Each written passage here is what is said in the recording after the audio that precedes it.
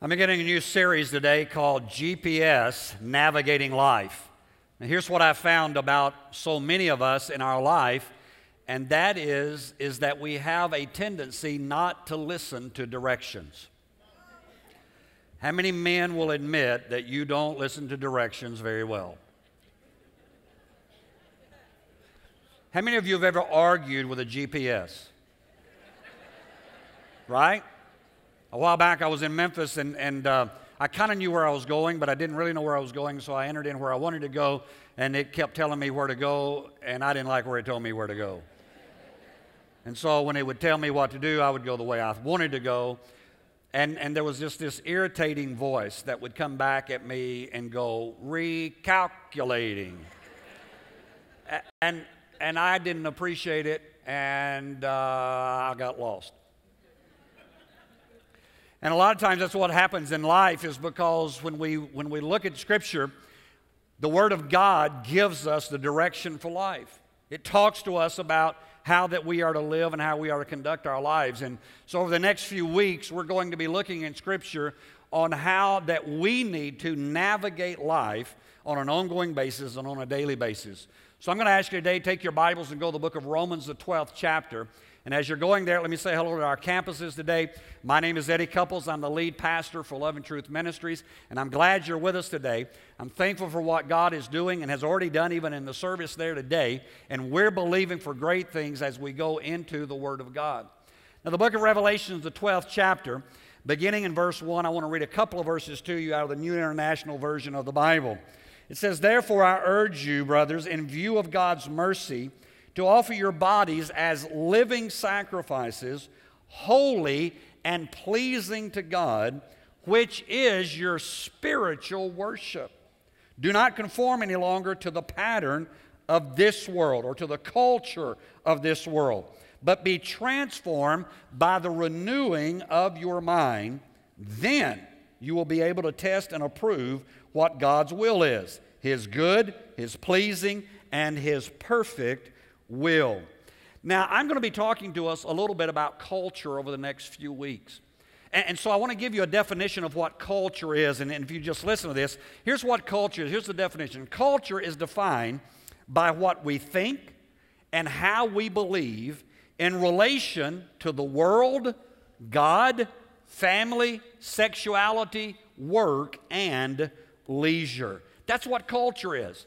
Now, I think all of us would have to be honest to say today that American culture has changed greatly in the past 25 years.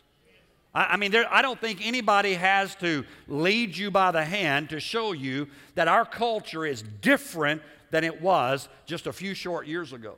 Some of that may be good, but most of it, from what I see, especially in the arena of morality and ethics, are not good things that are happening in our nation. And yet, here's what's interesting to me, is God is not really concerned with our culture. God is concerned with His Word.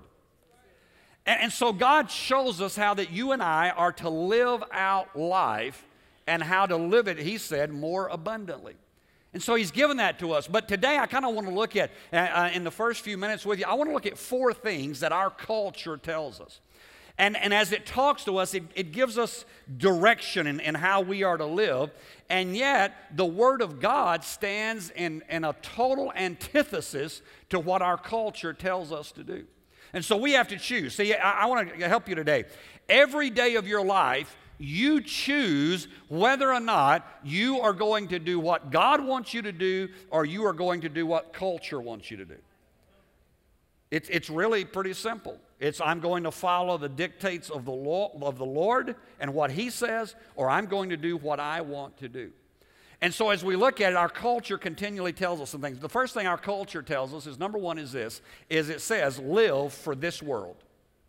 Live for right now. Live for the moment. You know, that's what most of... Have you noticed in the past 5 to 10 years that a lot of television now has become reality series? Right? And most reality series is about living for the moment. Now there's a few out there that might have a halfway, the Beards guy, they might give you a little direction in life, Duck Dynasty. But Most reality shows are about living for the moment. It's about right now. What am I doing? And so, who am I listening to? Who are the voices that are speaking? Especially when you begin to look at reality shows that deal with fame and fortune, or that deal with younger generations. It's all about who you slept with last, and what you drank last, and what you smoked last, and what you did, not realizing that there is something more than this world. I want to tell you, God's Word says to us that we're not living for this world.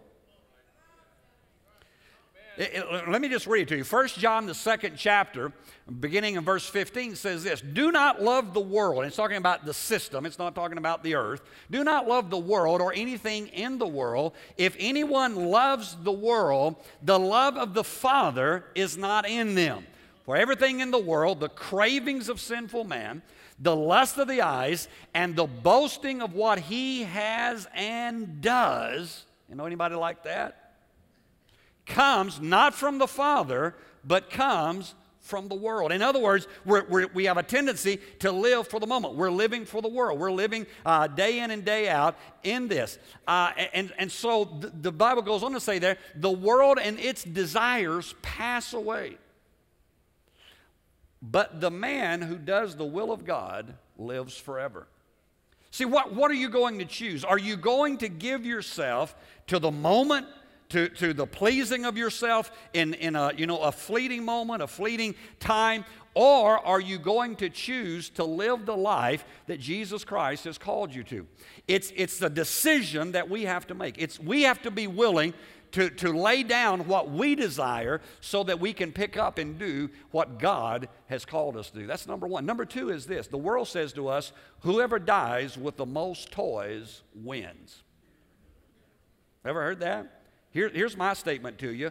Whoever dies with the most toys is still dead.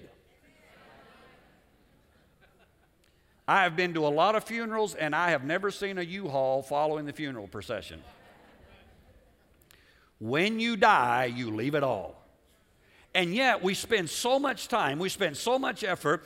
In fact, we spend the majority of our life trying to accrue things to ourselves, trying to bring things to ourselves. And listen, there's nothing wrong in having things. That's fine. It's okay to have things. It's the problem when things have you. When you can't release things, when you can't let them go, when you haven't come to that place where you understand that you are not living for this world, but you are living for what the kingdom of God has. The book of Matthew, the 6th chapter, here's what Jesus said about it. Verse 25, he says, therefore I tell you, do not worry about your life. Would you just look at your neighbor and say, don't worry, be happy?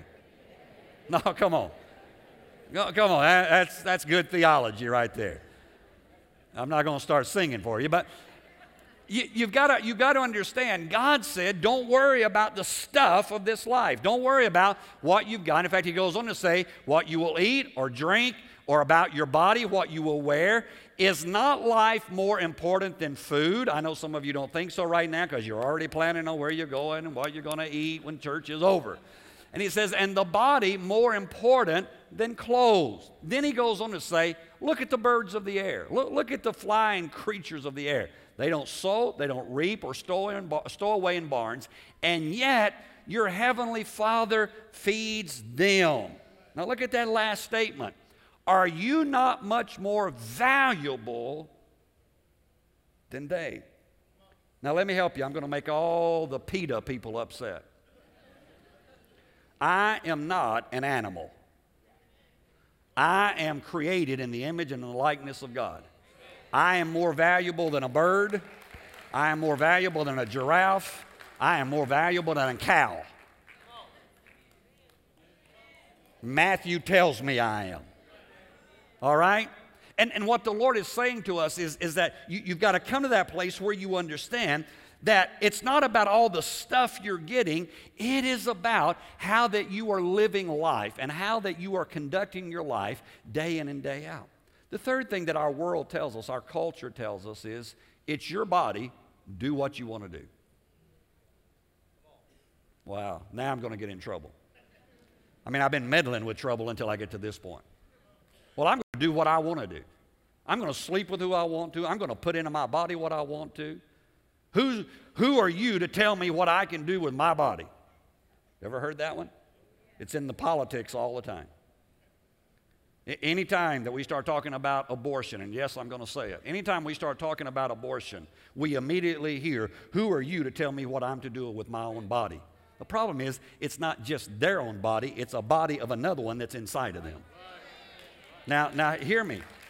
I'm not angry at people who face this moment of such great trial in their life and they don't know what to do. I'm with you. I understand. But I want you to know that the Word of God, in fact, let me just read it to you. 1 Corinthians says, do you not know that your body is a temple of the Holy Spirit who is in you, whom you have received from God? You are not your own.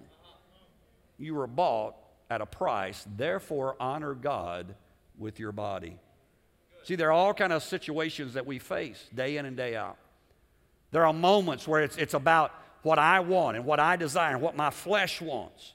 And I don't know about you, but I have found through the years that there's this whole process of in our society where we want to tell people, you just stay away, leave me alone, don't tell me what to do. And yet the Word of God is quite clear. God says to you that you were bought with a price. You're special. You really are. You are special to God. God thinks more of a lot of us than we think of ourselves. And so our body is precious, and how we treat it and what we do with it and the areas that we allow it to go into and the things that we allow into our body. The Word of God says, come on, people, take note. Your body is a temple of the Holy Spirit. The fourth thing our society tells us is this. It says live for pleasure. Here's what it says. It says, TGIF. Thank God it's Friday. Party, party, party. I'm glad work is over, and now all weekend long, I'm going to party. You know, I'm going to do what I want. I'm going to receive what I desire. It's all about my pleasure. In fact, I don't think that there is a society any more driven by pleasure than America. Think about all the things that we do to make our lives more pleasurable. Now listen, I'm not against comfort, I'm not against ease, but I want you to understand it's not about my pleasure. It's about His pleasure. It's about how am I living unto Him. And we find so often, even Christians struggle with this because the Apostle Paul talked about it this way, and I want to help some of you be set at ease today. Just because you got saved does not mean you don't still struggle with some issues. All right? Well, if you were really saved, you wouldn't have that feeling anymore. Who lied to you? Who told you that? Who messed with you and said, if you really got saved, you would never think a thought like that again? I want to tell you, if some people knew my thoughts, even sometimes when I'm preaching, it would mess their world up. Thank God for grace. Amen? See, there's these aspects of our life. In fact, the Apostle Paul talked about it this way.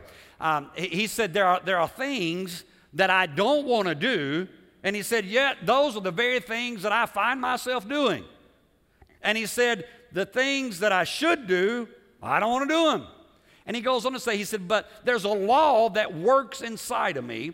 He said, it's the law of sin and death. But he didn't stop there, but he goes on to say, but thanks be unto God, which giveth me the victory. See, in our lives, although our lives are based on pleasure, we find ourselves a lot of times struggling to live the overcoming life that God has for us. That's why so often in our society, so many things about what we do and how we live. And over the next few weeks, I'm going to be talking about some specific aspects of life. And what I found is that we have this center for pleasure that becomes our all-consuming passion. And we live life only for us. And yet 1 Peter says it this way. 1 Peter, the 4th chapter, verse 3 and 4 says, for you have spent enough time in the past doing what pagans choose to do. Now, he wasn't just talking to people, 2,000 years ago. He's talking to us. He says, here's what you were doing. You were living in debauchery, living in lust, living in drunkenness, living in orgies and carousing, and detestable idolatry. He says, they think, now he's talking about the world, they think it's strange that you do not plunge with them, I love that word, that you do not plunge with them into the same flood of dissipation or the same area of lifestyle. And he says, and they heap abuse on you. Now let me say something to you. If you haven't lost some friends since you got saved, you might not be saved. You might still be a heathen if.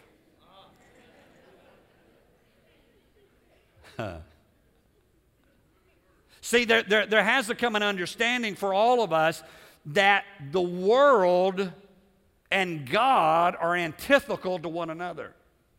And that we have to come to that place of making a decision. And when we make a decision to truly live for God, that there are going to be some things that we lay down. And when we lay them down, the people who we used to run with, the people who we used to hang with, all of a sudden, they are not going to like hanging out with us anymore. And there's a great reason, and that is this, is that when light penetrates darkness, it shows evil. See, it's not that you walk in with a 20-pound Bible and start telling them they're going to hell. It's that the light of Jesus Christ that's in you begins to reveal the darkness that's in them. Now, over the next few weeks, as we go through this process, I'm going to give you some pointers on how to navigate life. And so for the next few minutes, I want to share with you 4 things and what you need to do if you want to get away from the culture of this world, even as a believer, and learn to live a life that's pleasing unto God. Number 1 is this, is that you must be authentic. Now, I don't know about you, but I hate phonies. Okay, I shouldn't have said hate, should I? Okay, I have an intense, great dislike for phonies. Even, when I was younger and wasn't as holy as I am now. Anyway, I never was a good hypocrite. I was either living for God or I was not living for God, and I didn't play a game. You either knew I was saved or I was not saved. I mean, there wasn't any fine line with me. See, the word authentic has an interesting root if you begin to look at it. The word literally means without wax. Now, that sounds interesting. You say, well, what does that mean? Well, back in the day, hundreds of years ago, when they would build a piece of furniture, there were moments that they would find big knots in the wood. And what they would do is that they would knock that out, and then they would fill it in with wax, and they would sand over it, and then they would varnish it, and it looked like everything was fine. And they would sell it, and everything would be fine until somebody scooted it up against the fire. And when it got close to the heat, all of a sudden, the heat of the moment melted the wax that was in the hole, and all of a sudden, you found out what it was really made out of. Oh, you don't want me to go there, do you? See, there are a lot of Christians who are full of wax. Is that good? That's all right? And in the heat of the moment, when the heat gets turned up, you find out what they're really made of. Come on, we all have imperfections. We all have things we're working on. But what we've got to do is, let's quit faking it. Let's be authentic. Let's be real about what's happening and how we're living. Number 2 is this. If I want to navigate life properly, I've got to serve a cause that is greater than myself. I've got to get my eyes off of myself. A self-absorbed person is really not much fun to hang out with. Somebody who every other word is I and mine and me, and you really don't want to spend a long time with those kind of people. And what's interesting to me, and what I've noticed even in this community, I've noticed in the past few years how that different people have begun to live outside of themselves. They've established foundations. They've done things to try to reach in the community. They have been blessed maybe, and they try to give back. Listen, that's what it's all about, is that you have been blessed. Don't just look at your life for what you can get. Look at life for how that you can serve something bigger than you. Here's what I want to tell you. Nobody gets excited about a small vision or dream. So small things don't motivate anybody. Start dreaming big. Start believing for great things. Start looking at your life and saying, I am not going to settle any longer just for getting up and going to work and working 40 or 50 or 60 or some of you 70 and 80 hours a week and coming home dead tired, lay down and get back up and do it all over again so that I can have a bigger house, a bigger car, a bigger yacht, a bigger this or bigger that. All of a sudden, we need to say, wait a minute, we were on this earth for something that's greater than that, and that is the cause of Jesus Christ, and I want to make a difference in somebody else's life. Amen? That's what we're called to do. The third thing, that if you want to navigate life properly, and these are all counterpoints to what I've talked about in the first part of the sermon, and that is, number 3 is, we must learn to be generous. Now, generosity is not about money as much as it is about your heart. We always think, when we hear the word generous, we always think money. And I want to tell you, sometimes the most generous thing you can give is not money, it's your time. Sometimes it's easier for you to give a 10 or a 20 than it is for you to give 10 or 20 minutes. I used to use the analogy, I'd rather give you $100 than give you an hour of my time, but I had too many of you asking for that $100 at the end of the sermon. See, we're all that way. We're all busy. We're all running. We got so much to do, and the kids are doing this. And you know, if you got 2 or 3 kids and they're in, you know, somebody's doing ballet and somebody else is doing soccer and somebody else is doing this. And then, you know, the husband's over here running and the wife's over there running. And you kind of pass, right? And I understand that there are those seasons of your life, and I understand all about that. But I want to tell you, life has to be lived out of generosity. Don't get so caught up in running to and fro, seeking whom you may devour, that you miss out on living life. Some of you, somebody will tell you later. Anyway, that you miss out on living life with generosity. As you are a generous person, you really find that life is more fun. It's more interesting. A lot more pleasure comes back. That's why the Bible says it's more blessed to give than it is to receive. The fourth and final thing is this. We've got to learn to live righteously. Now that word righteously has a lot of religiosity to it. It's one of those religious words, and we all say, oh, I want to live righteously. We kind of say it, you know, we get that preacher voice. Righteously. But the word righteous just means right living.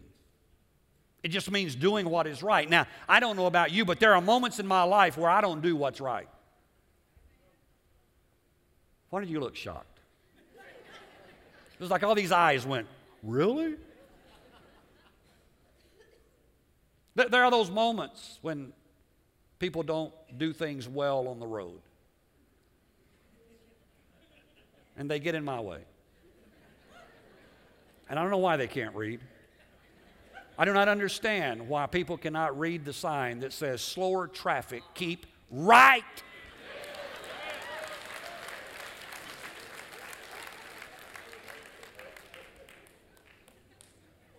Some of you are guilty. I forgive you. But in the moment,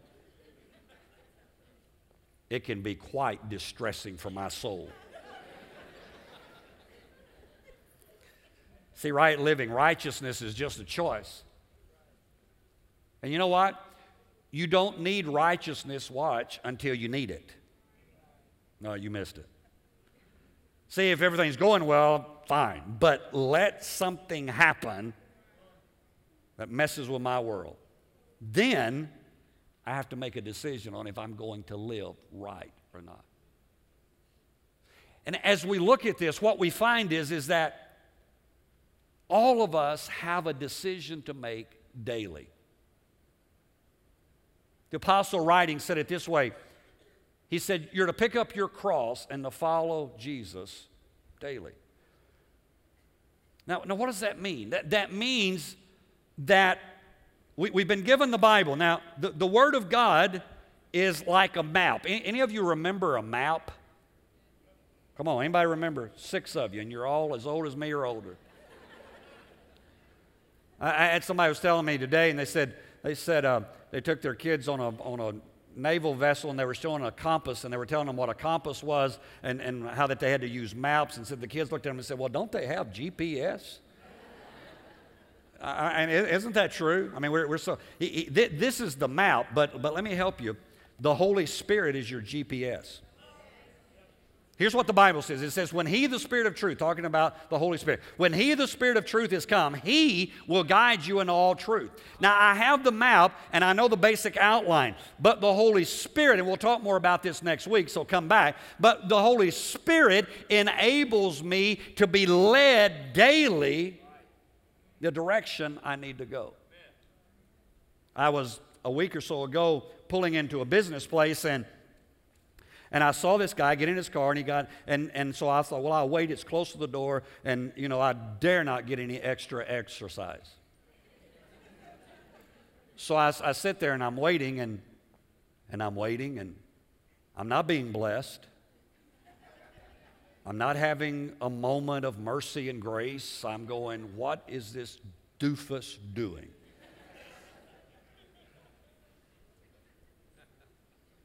You really don't want to know what's up here. And so, I mean, I waited, you know, longer than I should have had to wait. And so I finally got ticked and pulled into another parking place. And I got out of my car and I walked by him, and he is sitting there with a map laid out. And I just wanted to say, has nobody told you? There is a new invention. You put in where you want to go, and it will give you turn-by-turn directions.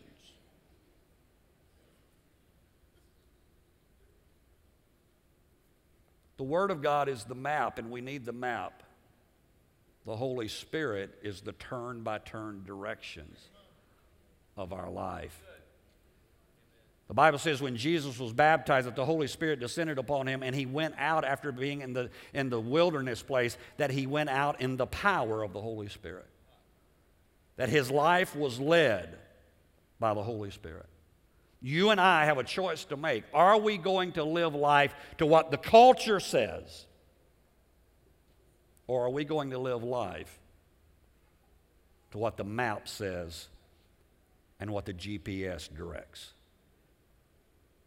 Jesus Christ lived a sinless, perfect life, and he showed us how much he cared about us. The Bible says that he came to this world not to condemn this world, but that this world through him would be saved. And that his whole purpose of being here was for lost people, so that he could bring them the map, and so that he could speak to them on a daily basis and direct their life. And I want you to know today, I don't know where you're at in this journey. You may be like me, that you have not been listening at moments to what the Spirit of God is saying. But the great thing is that the Spirit of God never gets lost. And wherever you are, he's still with you today. And he is still desiring. Jesus, the Bible says, ever liveth to make intercession for us. He came to this earth. He died a horrible death. He arose again the third day. And the Bible says he has ascended upon high and sat down at the right hand of the Father. And he is living right now to intercede on your behalf and on my behalf. And so I want to challenge you today. Let the Spirit of God, let the Word of God be your guide, and let God lead you into all truth.